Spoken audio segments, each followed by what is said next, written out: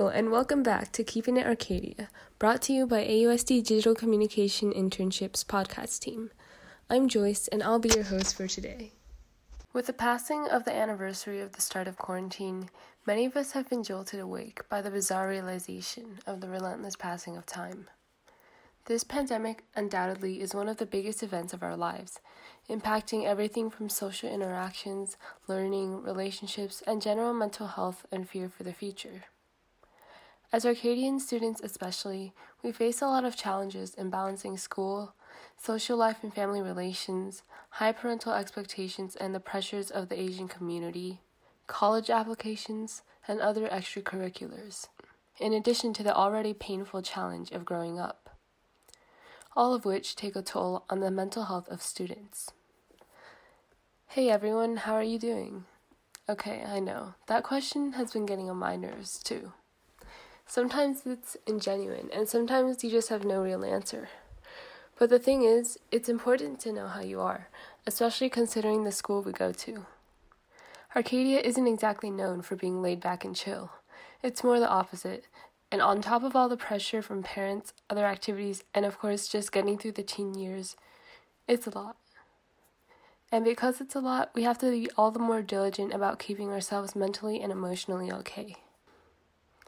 The school has set up various resources this year, one of them being the Wellness Center, which provides resources to students such as weekly check-ins, separate sessions, and other activities. They also recently established a wellness YouTube channel to promote wellness further.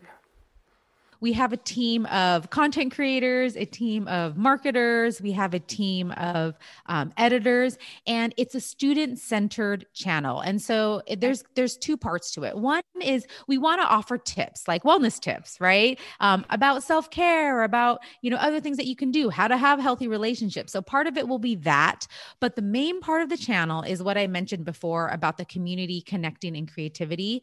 And we're going to encourage everyone to send in videos, and we want to put those things together to really create that community. So we're going to be putting out content that is informative and that helps with support wellness, but we're also really wanting to engage everybody. You can expect self-help videos that we're planning to do, maybe some sketches, fun collabs. Like there's just so much, we can't put it in a category. So it's really fun and exciting. But some students, like Refine Your Mind Club co-founders Sarah Subjito and Annalise Shu, felt the need to establish a separate space for students to discuss mental health and relax. I think Refine Your Mind is slightly different compared to the Wellness Center because from the students' perspective, it might be some students might find it difficult to maybe open up to the Wellness Center since it is part of the counseling department. So I think maybe they might feel more welcome and more encouraged to talk about mental health in a student-led club, since all the clubs are made up of students, like student officers, even though there is a club advisor, but the club advisor does not, like the teacher who's the club advisor, does not dictate everything, and mainly the students plan it and hold the meetings and take charge. Our generation is dealing with unique complications.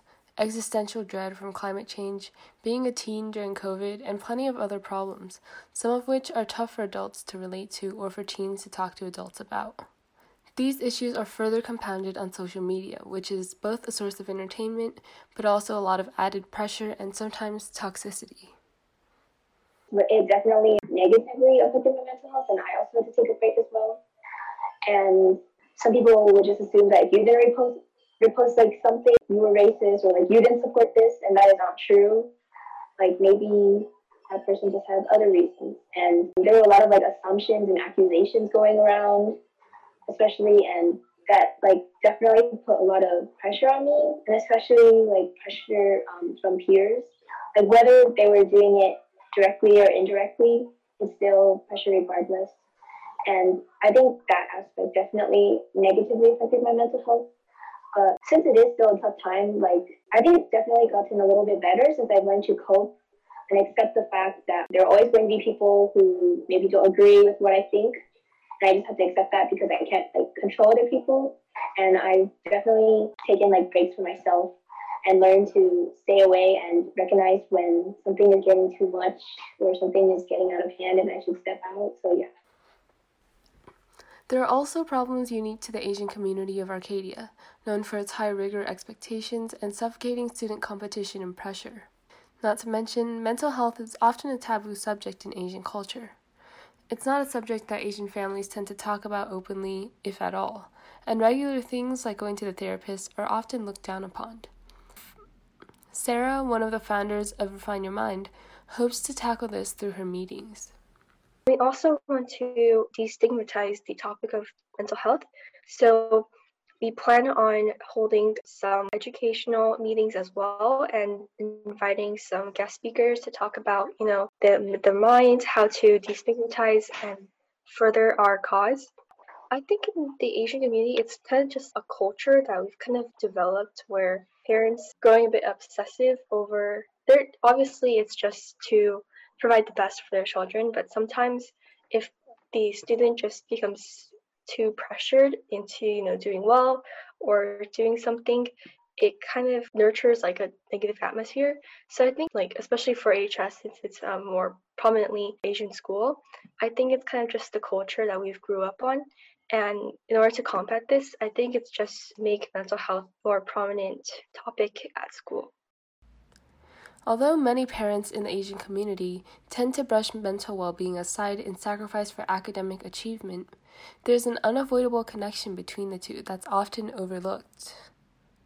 Maybe traditionally when we think about education and we think about teachers, and we always think, it's about getting good grades in math and science and history. And it's absolutely all about that, because I know the most important thing we can do right now is get you guys ready for what you want to do after high school. If that's college, if that's a certain career, if that's going into a vocational track. So that's always our ultimate goal. And I think in the past, and when I say in the past, maybe 10 years ago, 15 years ago, everybody focused so much just on the academic part, right? Schools and administrators always said, okay, what can I do to make our academic programs better? And what we've learned, and I think research has shown this in the last 15 years, is that the only way students are going to reach their potential is if they're also feeling, socially and emotionally stable. And so that's where that comes in. And I don't know if you ever heard, but there's this saying that we have in education of educating the whole child. I don't know if you've ever heard of that, but that's something that yes, we have this pillar of academics, right? To be academically excellent, to offer as many academic opportunities as we can to students, but to educate the whole child and to make sure that their academics will continue to be strong, it's really important that we focus on the social and emotional health of students as well. So to me, we can't do one without the other, right? You can't have a child that is getting, really great grades here, but if they're feeling down about themselves, if they're struggling with stress or anxiety or depression or loneliness or whatever it is, they're never going to do their best academically, right? So I think the focus has been at our school, especially during the pandemic, it has shown us that now more than ever, it's so important to focus on your emotional well-being so that way you can do well in school. So that way you can reach all of your goals. So that way you'll be prepared after high school to move on to whatever goals you'd want to achieve. So how do we combat these intense pressures? Jasmine O. Wang, a DCI and Arcadia alum, reflects on her time in high school and what she's realized through her experiences in college. My answer is always super, super cheesy, but it really is the cheesiest things that make a lot of sense once you realize it. And honestly, I realized that perfection is definitely overrated, and there's just not enough time in life to waste your time on opportunities that don't really matter to you, and to waste your energy on things that negatively impact you or something for a superficial purpose. So I think going into high school, a lot of people have this college climbing mentality and want to be perfect, 4.0, 1600. And you really don't need that to be successful in life, because I think that inhibits you from really reflecting on yourself and focusing on what you actually care about and what you actually want in life. And it really inhibits you in the process of growth. So I think even though I'm here at Yale and I have had moments of imposter syndrome, it's very important to remember we're here for a reason. We are all amazing and passionate about something. We're going to do something amazing in the future, one way or another. And the process of growth and growing up is really just finding what that thing is and being able to represent whatever that is that you're passionate about or go towards that. So if anyone listening ever feels imposter syndrome, just remember you are amazing and that you will be okay no matter what other people are doing. Of course, it's also imperative to recognize when we need breaks and learn that we can sometimes prioritize relaxation over homework. For me personally, I don't put too much effort into homework anymore because a majority of my classes aren't really related to what I want to do in the future, while my mental health and relationships definitely will have a big effect. I think an important way to recognize when you need a break is just like if you're feeling extremely overwhelmed and stressed. And I know that kind of sounds, it's like easy to say it, but maybe it's not too easy to recognize it. I just think that like maybe once you recognize that you're getting a lot of anxiety or like you can't like focus or concentrate when you're doing your work, that's when you should take a break and take time for yourself.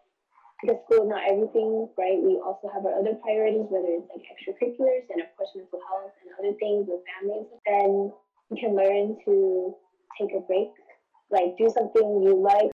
Jasmine Owing describes 2 routines that have helped her relax and also distinguish between the blurry loop days of quarantine.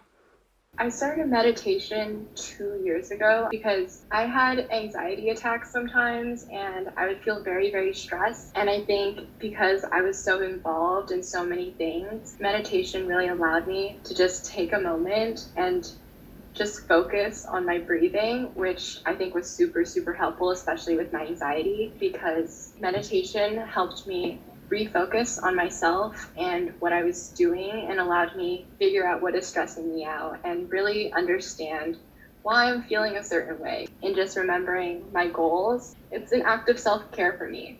And I think it's only been a month since I've been doing daily gratitude on my Instagram, but it's been really nice because it really gave me an outlet to just focus on what I'm doing during a day and reflect on it.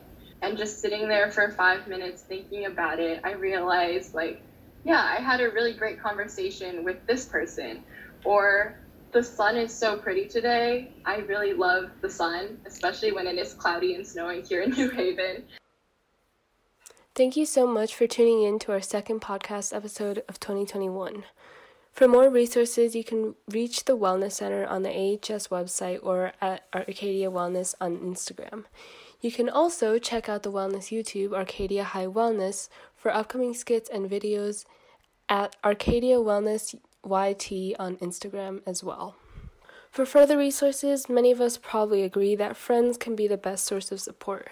And family too. Although I don't talk to my family much about mental health, I have gotten a lot closer with my family now that we're forced to interact with one another. As for me, I've been also finding myself a lot more grateful that this whole situation has happened in a time with such advanced technology that allows us to stay connected. If you like this podcast, please like, comment, and follow our AUSD Instagram, Facebook, and other social medias. We also have a new DCI Instagram account at Arcadia DCI, so you can check that out to get updates on DCI and get to know us better. You can also visit dciausd.weebly.com for more information and the full list of episodes. This has been Joyce with Arcadia High's DCI. Thanks for listening and take care of yourselves. This is Keeping It Arcadia signing off.